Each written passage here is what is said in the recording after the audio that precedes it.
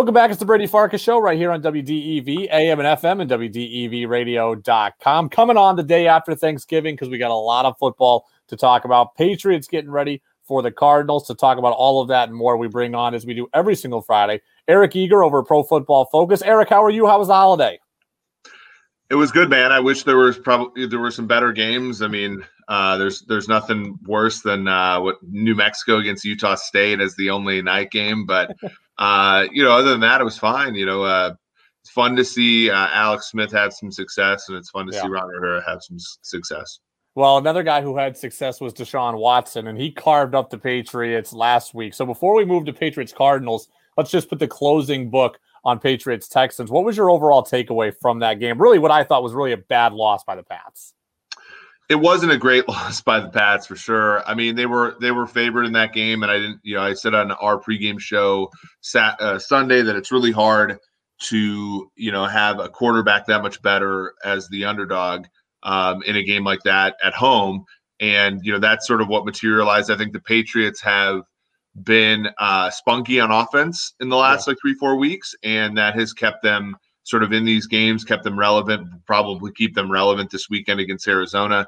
But ultimately the defense has just lost, I think, too much, to sort of be as competitive as they want to be during the course of this season. Yeah, it's fun to bang on the offense, and it's fun to nitpick Cam and talk about play calling, et cetera. The defensive regression, is that something that the analytics community can predict, or is this something that's surprising even to you? Well, yes and no. It's hard. It's like I said this about Tampa Bay a couple weeks ago. I'll say it about New Orleans now. Anytime a defense is playing the best football among any team in the NFL, you can almost always be assured that a month from now they'll play weaker defense. And when you looked at the Patriots a season ago, they actually kept it up for 8 to 10 weeks. But then you saw turnover regression, you saw regression in coverage, you saw their offense not play as well, and hence put the defense in poor spots. And so all of those things are foreseeable. I don't think they're a terrible defense. I think that they showed against Kansas City that they can match up against teams that are pretty good and be a speed bump. But it's so hard to repeat week after week elite championship caliber defense. It's so hard to do that. And so for that reason, it's not surprising to see the Patriots struggle this year.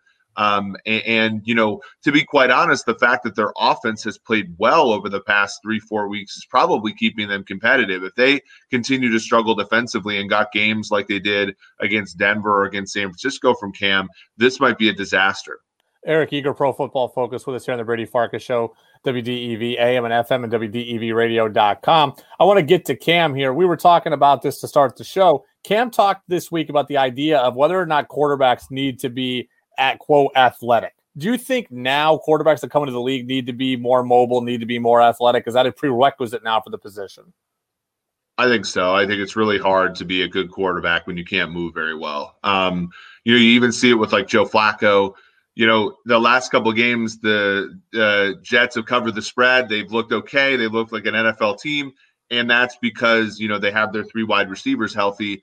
And, Flacco can hit his back foot and somebody's going to be open. That's not always going to be the case. Oftentimes you hit your back foot and players aren't open and you need to improvise. And I think there's no better example of that than on Sunday night against the Raiders with Mahomes. Mm-hmm. They had Sammy Watkins down. They had McCole Hardman was limited because he had just come off the COVID list. So you're working with receivers, 1, 4, and 5, and then a tight end and Kelsey. Those guys aren't always going to be open. That's why they're the 4th and 5th wide receivers for a team like Kansas City. And yet, Mahomes hits his back foot, sometimes it's open, sometimes it's not. And when it's not, you want to be able to move around and be able to find players, buy yourself time. And, it's just another way that you can mitigate risk. Now, the interesting thing with Cam, Cam and there was a quarterback I just talked about the other day, which was Alex Smith. Yeah. Alex Smith was a terrific runner, but he never threw well on the run. He was a great black and white player. He could pick up a first down when he decided to run, and he could, obviously in the pocket, he was a decent thrower, but on the move, he was kind of a nightmare. And so I have to look at the statistics, but my impression of Cam so far this year and over the past few years is when he hits his back foot and decides to make a throw, it's pretty good. Yeah. And when he decides to run, it's pretty effective. But in the intermediate time, there have been kind of some duds with him throwing on the run, which I think, sort of mitigates the effectiveness of him being as athletic as he is. No, you're right. And I don't have the number in front of me, but the stats do bear that out. He has never thrown well in his career on the run. I want to ask you about quarterback valuation when it comes to money, because we're all trying to figure out what's going to happen with Cam in the future. I think we all get the Patriots need to draft a quarterback, but in the interim, maybe they do something else next year. How much money do you think Cam is worth on the open market? And is that better for them money-wise than trading for a Matthew Stafford's contract or a Carson Wentz's contract or somebody like that? It's a really good question. I every time we talk about this, I always look at Over the Cap, our friends there, and the kind of middling contract for a veteran QB is Bridgewater at 21, Alex Smith at 23.5, Phillip Rivers at 25, Tom Brady at 25, Drew Brees at 25. After that, you have a $10.5 million drop down to Taysom Hill, who's kind of a whatever, right? Yeah. And then after that, it's Burrow, who's a number 1 overall pick. He makes $9 million a year. Mariota makes $8.8 million, and then Murray at $8.7 million is another number 1. Like, there's no middle class contract for a quarterback. Like the Patriots, you either have to take like a bargain basement guy like Cam. I don't know if that was truly an efficient market there, or you have to pay up for a guy at the tune of $25 million or more. There's really no sort of middle ground, and the problem is returns are sort of diminishing there, right? Like, how much better are they with Stafford? I don't think they're that much better. We've seen the Detroit Lions, when they've had Kenny Golladay on the field, they've been a great offense. When they've had him off the field, as it happened yesterday, they've been kind of a middle of the pack offense. So do you really want that if you're a New England Patriots fan? I don't think so, right? Because they're not going to be able to ensure that the receivers are that good, right? And so what you really want if you're a Pats fan is probably the next Mahomes. Well, you can't get the next Mahomes unless you draft the guy, you draft the guy high and you hold on for dear life, and hopefully he emerges. Because that's really, I think, the has to be the plan. If they can convince Cam to come back for 10 to 15 million a year, I think, and then draft a guy, I think that's the perfect solution. For now, it's really tough for them. Eric Eager, Pro Football Focus, with us here on the Brady Farkas Show, WDEV, AM and FM, and WDEVradio.com. Interesting matchup upcoming with the Cardinals, the West Coast team coming east for the 1:00 start. Kyler Murray a little dinged up with the shoulder. What do you think is the ultimate biggest key in this game? Yeah, I've already on our show, we like Patriots plus 2.5. So I'm on the side that thinks the Patriots will be the team that comes out victorious in this one. When I look at this game, Arizona's defense is overrated. And I think Kyler Murray's a little bit more banged up than we believe. We also have Larry Fitzgerald on the COVID list, which again will make the issues the Patriots have had in the secondary, namely missing Patrick Chung, which I think Patrick Chung would have been the guy to guard Fitzgerald in this game.